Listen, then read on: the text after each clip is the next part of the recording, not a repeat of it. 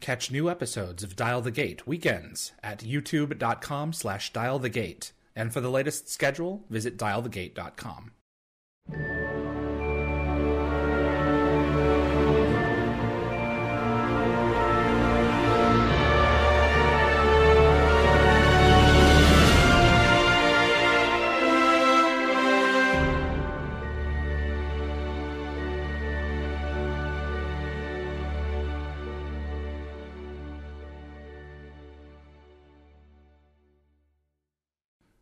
Hello, everyone, and welcome to episode 99 of Dial the Gate. One more to that big number. Thanks so much for joining me. My name is David Reed. Bill Dow, Dr. Bill Lee, is joining us in this episode, and it is a pleasure to have him. Bill and I have never connected before. That is completely on me after all these years, and I am very grateful to be given the opportunity to fix that oversight. Before we get started with him, if you like Stargate and you want to see more content like this on YouTube, it would mean a great deal to me if you click the like button. It makes a difference with YouTube's algorithm and will definitely help the show grow its audience. Please also consider sharing this video with a Stargate friend. And if you want to get notified about future episodes, click the subscribe icon. Giving the bell icon a click will notify you the moment a new video drops, and you'll get my last minute guest change notifications. This is key if you plan on watching live, and clips from this live stream will be released over the course of the next few days on the gateworld.net YouTube channels. Without further ado, let's go ahead and bring him in. Bill Dow, Dr. Lee, on Stargate SG-1, Stargate Atlantis, Stargate Universe. Bill, do you realize you are one of 8 actors to appear in all 3 shows? Is that right? I didn't realize it was that select a group. Yes, you're a very, very small club. Richard Dean Anderson and Robert Picardo and a couple of other folks. It's just what a journey on of science fiction. You know, it's hard to believe it lasted for like 8 or 9 years for you in particular. Yeah, at least. I mean, and no, it was great, and it was a fun show to do always, you know, right from the very beginning, and great group of people in each of the different shows to work with. And I had a great time. It was a lot of fun. Bill, how old were you when you knew that you wanted to act? This is what you wanted to do. And, you know, tell us about some of the people who helped to influence that decision. Well, it's interesting. When I was first going to university, so, you know, I would have been, 19, 20 years old or something like that. That was really my first introduction. I took a drama class as what I thought would be an easy elective. And I just really liked it. And at that time I was studying education. I was thinking I'd be an English teacher or something. Okay. But I found myself spending more and more time at the drama department and just hanging out with the people there because they were interesting people. They were lively. There was so much going on, and I just kind of fell into it at that point. And I never really, even then, I didn't aspire to be an actor really, but I just found that I wasn't very technically adept. So it became the only thing that I could really do. So. And then when I finished university, I ended up, somebody offered me a job in a play in a theater, and I did that. And then another one happened, and then another one. And I just kind of was an actor doing theater jobs for years. And then I just went, I guess I'm an actor. I guess that's what I am. This is what I'm doing now. You turned around and that's what it was. Well, it sounds like you went from, a place where this is a cool group of people. They're interesting. They're not boring. To hey, this gig has utility. I can make things work with this. Exactly. I think that's a great way to put it. Yeah. And you just never went back. Now your example I hear very often, and it makes me hope that people who are listening and watching say, if you're interested in something, even something minor, go and give it a shot and give yourself an opportunity to see what you can do with it. You may find that you love it beyond just some casual interest. You may find that you fall in love with it. Yeah, absolutely. I would absolutely agree with that. And I think that, when you're interested in something, that appetite creates initiative, and then you start taking classes, you start meeting people, you start talking about it. It becomes an obsession, and through that you practice, you get better, and then things start falling your way, and you do make your own luck. And I'm the first to say I've been very privileged in this, and I kind of landed in a time where there was opportunity for people like me to do that. But as I say, like you just keep working and you keep driving your interest, and that opens doors in itself, Tell us about the journey that led you to Dr. Lee in Prodigy in 2001. A minor scientist character, expository dialogue, getting through the point of the episode, and then it becoming something else. But tell us about that first audition, if you can recall it. I can, and this is a thing that's interesting because I think the world has changed since when that happened, and I think we're all a little bit more aware, and I think we're seeking. I mean, even then, to their credit, they were seeking diversity. So the short answer is, I got this audition from my agent. And I went there, and in the waiting room, there was me and 6 young Asian women. And six young Asian women and you. Yes. And so I left, I went out, and there wasn't cell phones at that time. So I went and found a phone. I phoned my agent. I said, are you sure I'm in the right place? Like, this just doesn't look right. And he said, yeah, that's good. He said, I know you're an outside choice, but they wanted to throw you in, so just do it. Don't worry about it. And I went, okay, sure. So there I was, and all the other Dr. Lees, and they all went in, and then I went in, and it was, who knows why. But I'll tell you a couple others. With Gary Jones, who's the gate guy, I auditioned for that part too. And I couldn't even. I just went, so what I'm supposed to say, Chevron 1 encoded, Chevron 2, and that was it. And I just went, this is dumb. But Gary Jonesy embraced it. Exactly. And he took it. He found a thing to do, which was fantastic. What else? Oh, I'll tell you another one. I can't remember even what I think it was called Pasadena or something like that. Some show that was short-lived. But I went to an audition, and it was supposed to be for an Irish punk rock ponytailed medical examiner. And, no ponytail, no Irish. But there was all these other guys sitting there with bandanas and ponytails and, Hawaiian shirts or whatever. And I was just me, and I was just there. But I got that part too. So you never know. You never know. You just never know what they're looking for or what flair you bring to the table.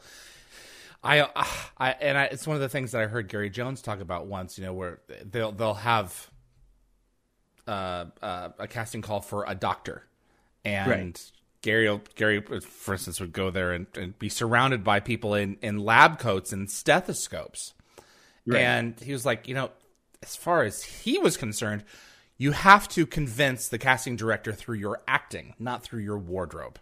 Right. It's little things like that. It's just. If you can serve the material by what you have to say, but the material's there, but with what you have to say, but how you have to say it, then that's your leg up. Yeah, no, absolutely. And that's it. And then, it's about you develop yourself. You figure out your own interests. You figure out what's unique and individual about you, and then you try to bring it to the table. And that's really the thing. So there were a lot of Asian Lees considered. Yes. And then we went with you and 2 or 3 other, I can't remember the number of scientists in this particular episode in Prodigy, on a moon where you were under attack by fireflies. Right. Tell us about that experience. Oh, it was great. It was it was fun, but there would be there was a lot of expository dialogue, right? And there would come a line, and somebody. RDA, but true. Somebody would say, "I'm not going to say that. That's ridiculous. I can't say that." And I'd go, "I'll say it." And he'd go, "Yeah, let him say it."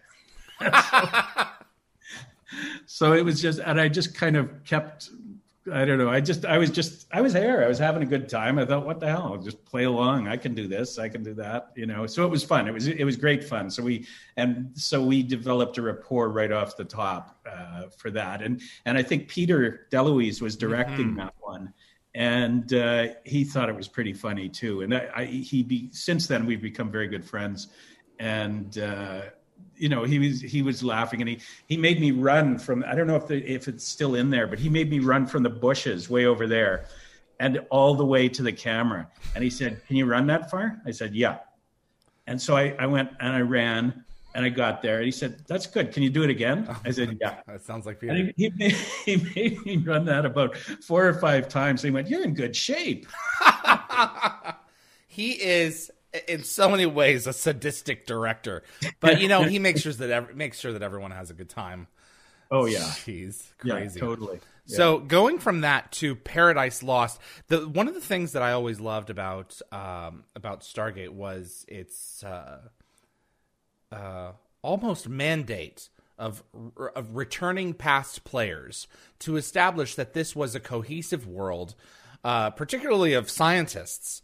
Right. Where there were multiple teams, there were multiple jobs, there was always something else to do, and pretty much everyone was like, "No, I'm going to go to the next planet. Not I'm leaving this, or I've been reassigned." There was a lot of reason to have you guys return, and you came back in Paradise Lost, another serious episode, where particularly Sam, Amanda Tapping's character, is dealing with a crisis, trying to figure out how she's going to get her leader back. Right. And there's a lot of subtext there about, how long am I willing to, put my team out for this? And you're the one who says, we're done. We're not going to do this anymore. And pushes back against her, who in this instance, one of the few instances where she's teetering on irrational behavior. And right. You stand up to her and say, "This is ridiculous. He's gone. There's nothing else to do. We have no more information." That was a bigger chunk of performance, and it began pushing you into a recurring role. Yeah, interesting. I hadn't really thought about that, but I think that's right. I mean, what I always used to try to do, like the way I always thought about Dr. Lee, was I would really like. I wasn't a hero. There was a lot of heroes on that show. I wasn't a hero. I was just a guy. And I just wanted to be like, "No, man, we're out in the middle and no. Yeah. Let's go home. Come on." That's absolutely true. And I just tried to think, if I was the most normal person amidst all these heroes, and I tried to take that through all of the shows too, I'm just a guy. But yeah, so that's interesting. It's interesting you point that out, and thank you for that. I appreciate it. Absolutely. The character was given a little bit more every time we saw him, and I think that has to do with the fact that they see something in their actors and in their talent, and it's like, okay, let's start mining this just a little bit more. In Evolution 1 and 2, that was a powerhouse for you and Shanks. Right. You guys had half of the episode in each one of those to explore this. Being captured by Honduran militants. I mean, that, as far as I'm concerned, that just shouts Stargate. You know? Yeah, right. Exactly. Tell us about that experience. Oh, it was so much fun. And Michael and I, we had a great time. But I mean, some of the stunt stuff was hilarious. I mean, we had to, like, the one where we come up out of, like, the Yes. water crashing in, and so what they did was they dug a hole, and then they dropped this tank, like, it was like a dumpster, that was dropped down into the ground, and it was full of water. But they so me and Shanks had to get in there, and then oh man, so then they said, well, he has to come out first, and I said, okay. And then they said, you're in there as well. Yeah.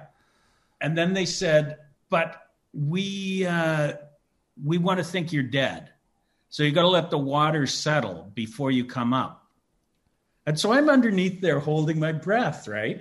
And meanwhile, Shanks is acting his ass off up on top, and I'm sitting there going, and then finally when I come out and I'm gasping for air, I'm really gasping for air.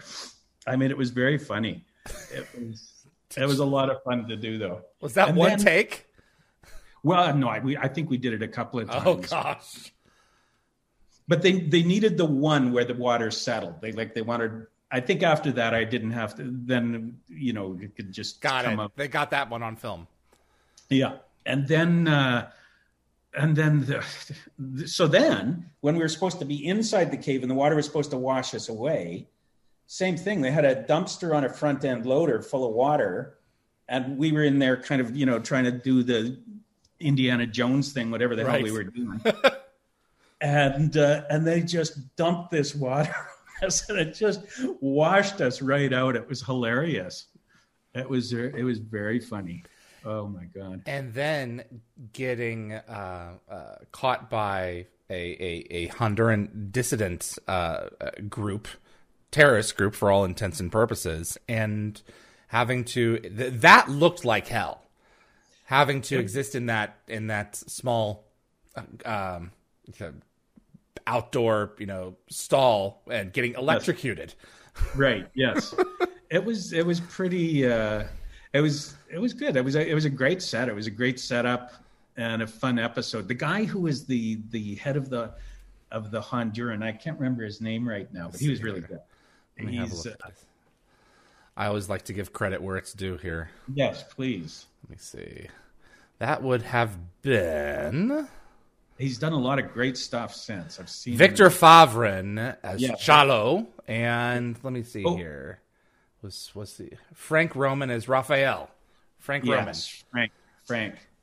So he was terrified of the cockroaches. Oh, really?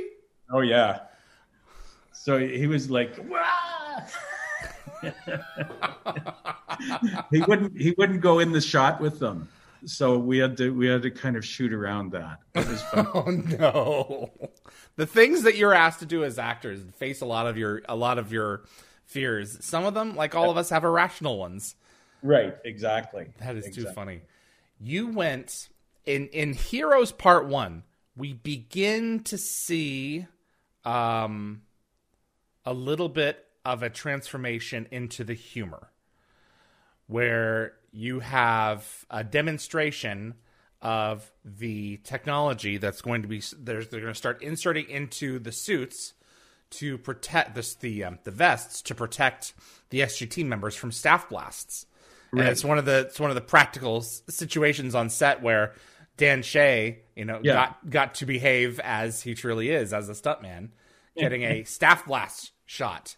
At this point, I'm starting to notice the transformation of the character to more to one not that just of an expository scientist in odd situations like torture and international situations, but more of a just more of a humorous, lighthearted role. What's happening here at this point, Bill? What do you think is causing this?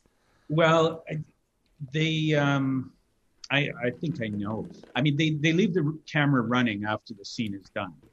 And so I would just always say something. I would always have some kind of end to the scene. Like I'd let the scene end and then I would say something else. And but I know they're watching it, and the writers are watching it and starting to enjoy my sense of humor about stuff. And so then they started, and I know I talked to Brad, and he was talking about it, a bit, and about how they were looking for those opportunities, and they were going to kind of go in this way. So it became kind of a thing where they would, once, and I've had this on other shows too. The writers start to hear your voice, and they start to hear who you are, and then they start to bring the character to that, because they want the personality, they want the quirkiness that you have.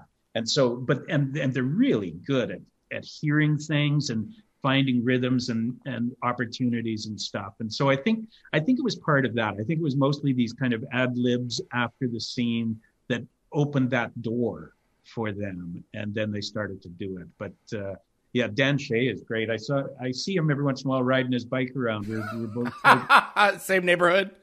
Well, not really, but we both go on long bike rides. Oh, so good for you. Absolutely, yeah. No, I've heard so often the writers say, if the actor is giving us something promising, we're crazy to not at least, explore it. Joseph Malazzi was really big on that. He'd go down and say, "Hey, what's this?" And the actor would say, "Oh, I do this on the side or whatever." And then the next day, the actor would find out that it was in the pages. Right. Sharon Taylor, as Amelia Banks, said that exactly with Joe. She expressed, her black belt background, and then all of a sudden she was kicking ass with Jason Momoa in an episode. So, do you have a comedy background? It sounds like you've done stand-up or some kind of... Oh, no, I've never done stand-up, okay. But I've been in comedic shows, But I rode my motorcycle to the studio one day, and I remember Cooper coming out and going, "Oh, that's interesting. How'd you like to be in a motorcycle chase?" I went, "Yeah." But it never came to pass. But that's just another instance of that. But wow. Yeah, I love my bike too. You got to get some two-wheeled therapy, man. Yeah. And it turns into a character that goes for 3 television series after those early shots at trying some more humor and more opportunities to come on screen. Some of the best scenes that I remember from the franchise are with you, particularly. I'm a World of Warcraft player. Oh yeah, and so I need to pull up and give proper credit here, because the fans have definitely been wanting to know. We all enjoyed your World of Warcraft moments. Emma Bentley says, "But have you played the game?" Actually, I must confess I haven't. But I remember that scene so well. Like, Tori's fantastic, and there was just my heart was all aflutter, and I was trying to impress her. It was good, but I would love to know more about it. But I had never played World of Warcraft. No, it's so interesting because Martin Garrow was trying to do something humorous there, and I have to tell you, a mage is not a race. It's a class. And they're 2 different things. You have races, you have classes, and they go hand in hand. But I wish he had paid a little bit more attention to that, though, because we all look at that and we go, "Oh." But it's a great scene. Yeah. No, it was a fun scene to do for sure. And then a few episodes later, because I'm a continuity geek. A few episodes later, there's a reference to you having kids. So where you were talking about the Twilight bark. Yeah. So I'm like, I guess he's divorced. That's the only explanation. Or he never married her or something or whatever. Right. That's what I figured too. Because you get these surprises. You go, "Oh, kids. Okay. Right, sure. Exactly. Now, how do I work that in? Yeah, exactly. So, yeah, it's funny. The name came the same way. That it was like RDA one day, he said, "What's your name?" I said, "Bill." "What do you mean?" He said, "Okay, Bill. You're Bill." Right, and Michael Shanks uses that in Evolution 2, I believe. Yeah. So I always wondered if that's one thing else I was going to ask you. Always wondered if that was an ad lib, or if that was. So I guess that was Rick's influence. I think so, and I think that's the way I remember it. But I think there was another thing. Oh, I remember the Seymour thing, right? People thought Seymour was my name, but he was referring to the plant. The Little Shop of Horrors reference. Yeah, for a while there, everyone thought it was Seymour. Yeah. Yes. Yeah. Oh gosh. Yeah. Now Will Rabb is asking, what level is your mage now? I just had to ask. Oh my God, that's a stumper. You answer for me, David. Oh, he's got to be at least 90 or 95. Actually, probably you've got several maxed out 100s. So I haven't played the game in a while, but I need to get back to it. Let me see here. Jack asked, do you recall any discussions with the writers or directors regarding specifically dialing up the humor, giving you more opportunities to do there, or just finding the script was delivered and it was there on the page and you just got to make a meal out of it? Well, it's interesting. The plant, that Seymour episode that we were talking about, I can't remember the name of it. 0 Hour. Plant, which is it? Oh, yeah, 0 Hour. Yeah. Right, yeah. So we and Rick and I, we had those weird goggles on for a while, and it just it was hilarious because they gave us these goggles, the props guys, and they said, I don't think you probably want to wear these, but you should have them. And I went, no way, are you kidding? I'm wearing those. Yeah, absolutely. And then Rick put them on too, and so we were both doing that. It was very fun. But the director of that episode, I started going a little bit off script in that episode, and he said, well, that's not your line. Your line is whatever it is. And Rick kind of said, oh, that's okay. Bill gets to say whatever he wants. And I went, okay, I didn't know that, but sure. Producer. So you got a producer on set in the form of an actor. But that says you're trusted to waste a little bit of tape, knowing that chances are it's going to be good. Yeah, and they, I'm trying to keep it within the parameters, and I'm sensitive to I'm not going to blow up the show or anything like that, And the serious parts you take seriously, and the parts where there's a little bit more latitude, you can have it, And it's just a sensitivity there, I think. As long as you are staying true to the documents, and particularly to the spirit of what the folks who wrote it are getting across, as long as you hit those notes and drive those points home, why not? Why not try to give them something else? Yeah, no, absolutely. And I think that's it. And I think it was Joe who I was talking to one time, and he used to write for really big serious mainstream drama like NYPD Blue and stuff like that. And I said, why are you here? And he said, those shows become soaps. He said, science fiction is actually where you can address the big questions, where you can talk about good and evil, and you can talk about morality and stuff like that. And I just went, that's absolutely right. And I loved that. And there are modern cultural issues that you can tackle from episode to episode. And people who are just watching it for the entertainment value will get that. But people who are watching it, to have their brains turned on as opposed to off, will see some subtext there as well if they're looking for it. Absolutely. That's the thing about sci-fi. Like I've said this before, you can paint a guy black on one side and white on the other, and the other guy the opposite, and you can have a discussion about race in the late 60s when, you can't go near this stuff on television. But because of the way, how it's accessed, it allows us to go, okay, let's think about that, And that's what Stargate did as well in many episodes. Yeah. Yeah. And it's great that, absolutely. Bringing those social questions in is because it's just at a little bit of distance, right? Yes. So you can talk about it and nobody gets upset, really. Yes. Which is great. It's safer, and you can approach those problems more accessibly. Yeah, absolutely. William Aarons wanted to know, did Bill's Charles Burke's X-Files character inform his portrayal of Dr. Lee. And were you ever mistaken for Tom Braidwood, who played Melvin Frohike on the X-Files in the Lone Gunman spinoff series? I'm not familiar with X-Files that much. Right. Well, I was a little bit.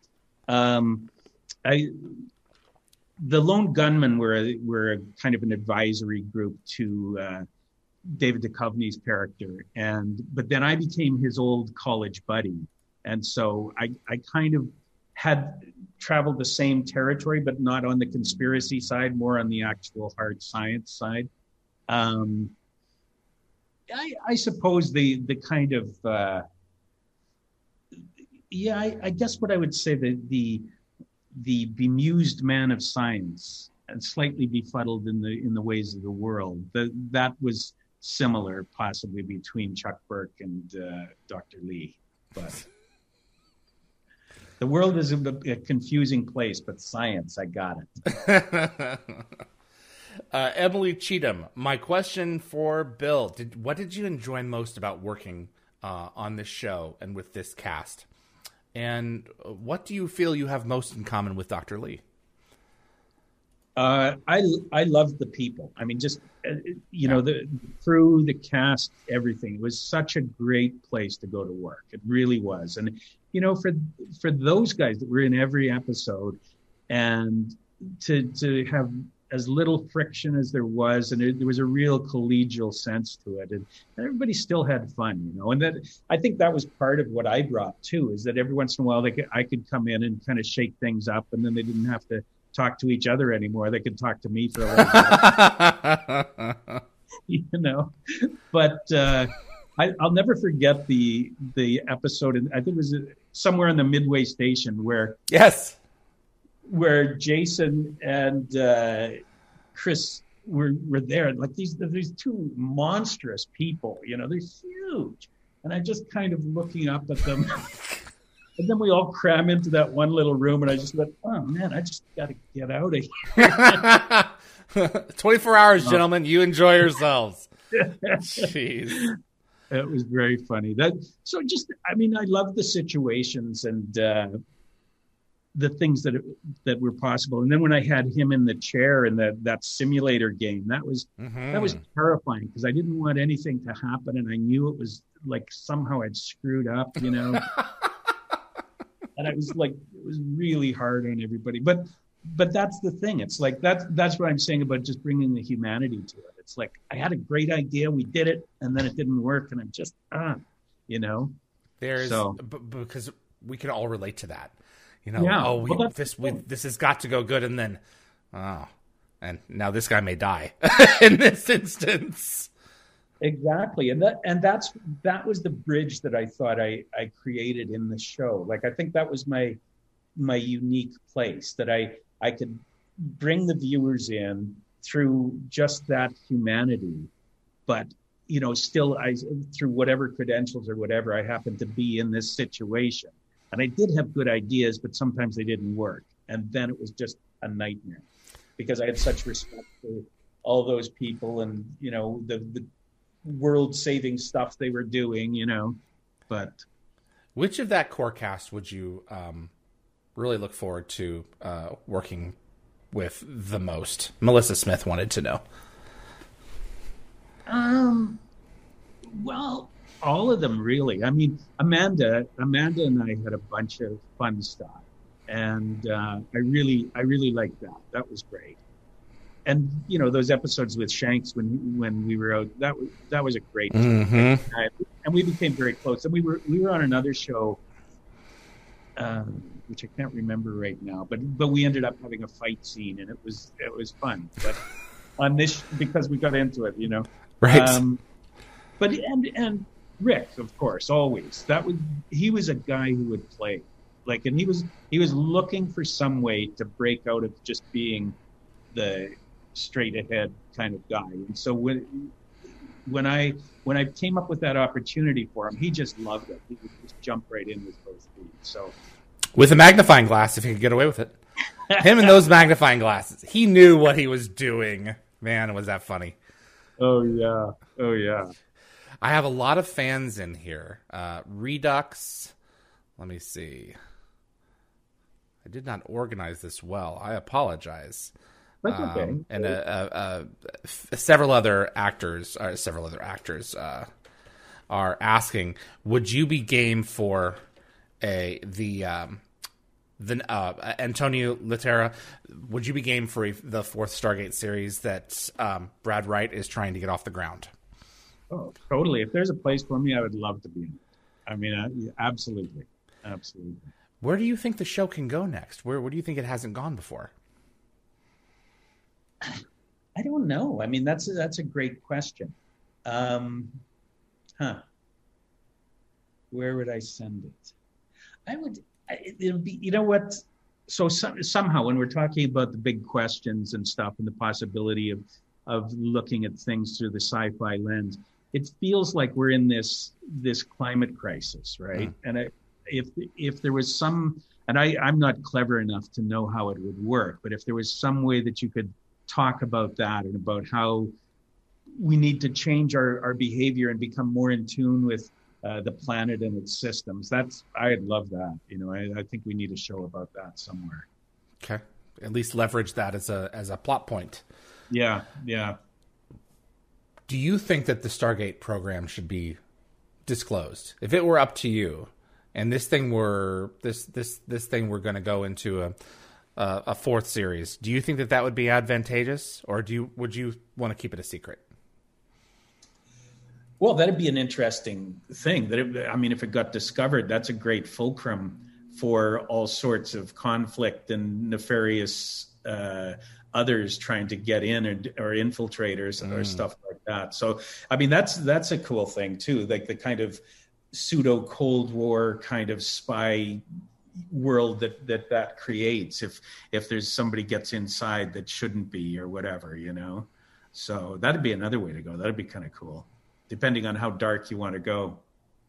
Yeah, exactly. That's the thing. The with Universe, it went pretty dark, especially, you know, set wise. It was pretty. It was one of the darker the darker sets that there was. What was it like going from SG-1 to Atlantis to Universe through that generation of change to actually inhabiting someone else's? I think you were inside of Eli, if I'm not mistaken. You had the "You Are Here" shirt. That's right. What was that like? What was that like being with that cast of players? Well, it was fun. I was kind of hoping there would be more opportunities, but yeah, no, I would have loved to have done that, you know, to kind of have those echoes of the other person and try and work with that. I was looking forward to that, and I was hoping there'd be more, but yeah, it was fun. I mean, I think going from SG-1 to Atlantis, there's just like a subtle difference, you know, just because of the different personalities, different storylines. And it was refreshing. It was fresh. It was new, and just to kind of plop myself into that. And again, it was using the truth of the situation, because I didn't know anybody, right? And I was a new guy in the thing, in the same way that I was, and that's great. It's like, oh, cool, okay, what are we doing, you know? So that's cool. That's always fun. That you can carry, you know who you are, but you don't know what else is going on somewhere else. That's one of the frustrating things about Universe, as far as I'm concerned, is that it had so much promise. They were laying down track in front of the train for at least a 4 or 5 season game plan, and I'm really hopeful that if and when Brad is allowed to move forward with SG4, that we're going to see something that gives some of those some proper answers to a lot of what came before, so that we can go back and watch seasons 1 and 2 and go, okay, I see now. You know, well, I think you've struck on something there, because I think in our current TV climate where we're streaming stuff and we're binging on episodes and we see them all at once. Correct. I think the narrative structure of that one would have worked better now, because I think people who didn't watch it every day or missed a week or something, I think you could lose a thread and then feel like you weren't connected. Whereas now we have the long form TV drama because everything's on a streaming service somewhere. Mm-hmm. And so you watch episode after episode. And if you miss it, you can pick it up when you want it to. And I think that, because I think what the ambition was really cool, but I think it was maybe a little bit ahead or just not quite situated right, It was way ahead of its time. The pacing of it is, to this day, one of the things that fans of the other shows critique the most, because it was unpacking. It was taking its time unpacking. And right. Now, then the other fans like me will then jump in and say, but every show does that now. And that's acceptable. Right. So were Universe to come on now, it would be a big hit. I think that's true. I think that's absolutely true. Because, when SG1 it was like you had a 1 hour thing and there had to be an adventure, and you could have an arc go maybe 2 or 3 episodes. There were, yeah. But you really had to have something happen in that hour, right? And it had to complete. And I think I agree completely. And I think that's absolutely true. If it had come around now, it would be a great success. Bill, what can we expect to see you? What are you working on right now? Anything going on that you want us to be on the lookout for? Well, I did a really interesting independent.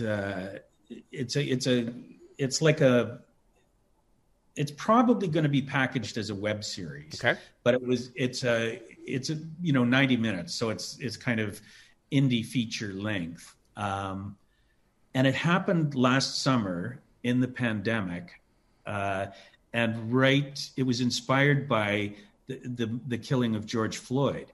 Okay. And this friend of mine here, Ben Ratner, wrote this show because it was his experience. He was an acting teacher, and he was like, the pandemic had forced all acting classes onto Zoom. Gosh, right? Yes.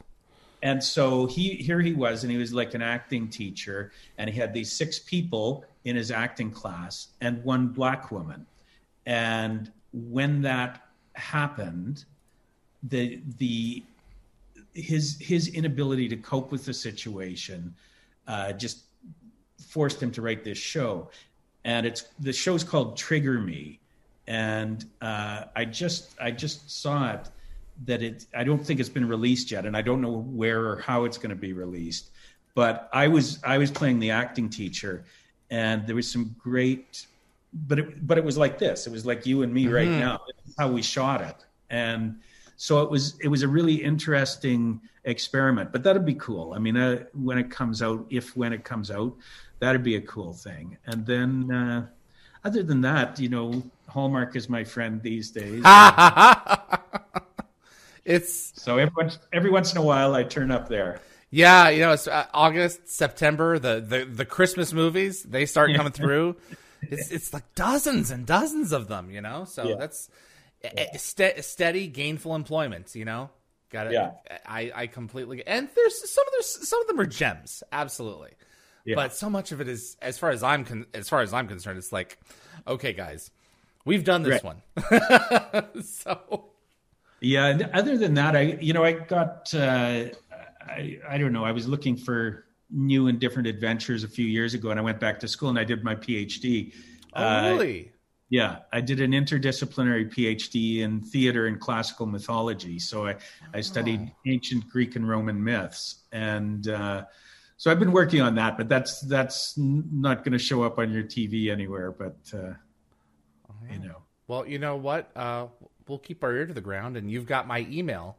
If you want us to look out for anything specific, you let us know, and we'll do that. This is what we do. Okay, well, that's great. Yeah, yeah, absolutely. I really appreciate you coming on, Bill. I really appreciate you taking the time, and you are one I've enjoyed watching, for years on this program. And if there is going to be an SG4 that Brad gets to produce, it wouldn't surprise me at all if we see Dr. Lee again. I just have a feeling. Well, I would honestly love it, David. And I got to say, it's been a great pleasure talking to you, and thank you for this. Thank you for inviting me. And thanks to everybody sending in questions and stuff. And I hope I see you all somewhere out in the universe there. Oh yeah, conventions aren't done. They'll come back. Sometime. Yeah. My thanks once again to Bill Dow for joining us in this episode of Dial the Gate. What's going to happen next? So we are going to be going on a bit of a summer hiatus. I am going to continue to produce content for the channel, so don't unsubscribe just yet. You're going to be seeing some other projects that we've been working on. I'm particularly excited about. Since this is a pre-recorded episode, a lot of this is still in the early stages. But there's going to be more content coming. And the weekend of July the 23rd, San Diego Comic-Con will be publishing the first version of the Stargate Atlantis cast reunion, which is 45 minutes long. And then a couple days later, probably the exact date is still tentative at San Diego Comic-Con. I'm not allowed to technically announce it yet, but I'm planning on the 25th, the Sunday, July 25th, to play the 90-minute version for you as episode 100 right here at youtube.com/dialthegate. My thanks to everyone who submitted questions. My thanks to my moderating team for all of these episodes. Summer, Keith, Tracy, Jeremy, Reese, Anthony. You guys are rock stars. To my production assistant, Jennifer Kirby, and my producer, Linda Gategabber Fury. Thanks so much for all that you guys have done. My name is David Reed for Dial the Gate. This has been episode 99. We'll see you in 100 in about a month or so, a little less. And I'll see you on the other side. Dial the Gate is hosted and executive produced by David Reed. The producer is Darren Sumner. Co-produced by Linda Fury. The composer is Neil Acree. Animations by Bryce Orrs. The production assistant is Jennifer Kirby. Moderators include Summer Roy, Keith O'Mell, Tracy Noller, Jeremy Heiner, Reese M., and Anthony Rowling. Logo design by Deborah J. Bell. Additional effects by Thomas Tots, with contributions by model makers Chris Baker, Stephen Barr, Kevin Zabo, and Tom Paris. The archivists are Linda Fury, Zachary Adams, and Fred Eric Marcoux. For general inquiries for submissions, please contact us at dialthegateshow@gmail.com. Visit our website for the upcoming schedule, as well as an archive of our past episodes at dialthegate.com.